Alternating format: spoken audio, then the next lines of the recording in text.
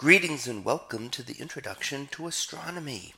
One of the things that I like to do in each of my introductory astronomy classes is to begin the class with the astronomy picture of the day from the NASA website, that is apod.nasa.gov/apod.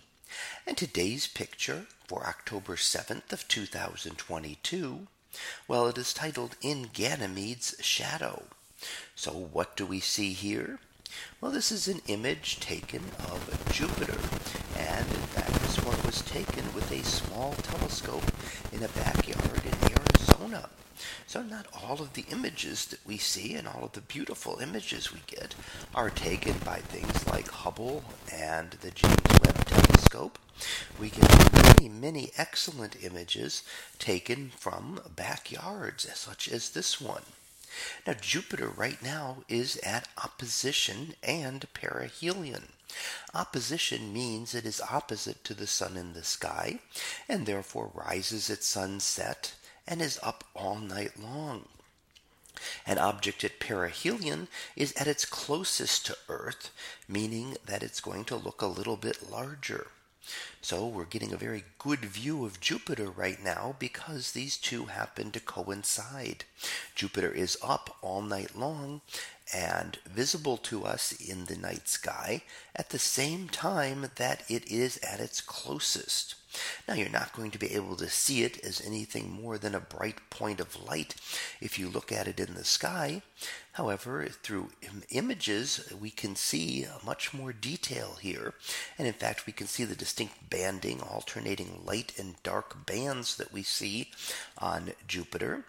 We see the great red spot, that large storm that has been existing on Jupiter for hundreds of years.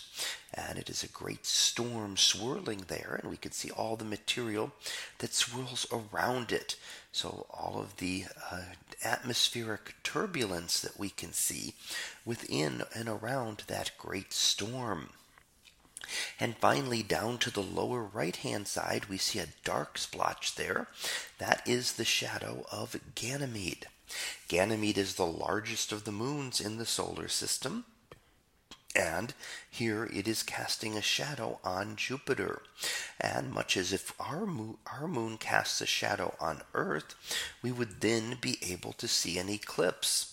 So if you were located in that shadow in the atmosphere of Jupiter, you would see Ganymede blocking out the sun in a solar eclipse.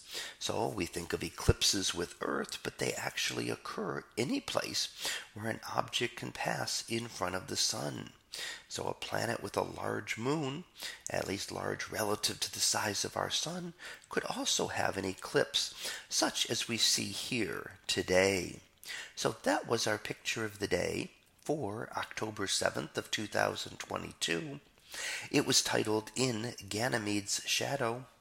We'll be back again tomorrow for the next picture. So until then, have a great day, everyone, and I will see you in class.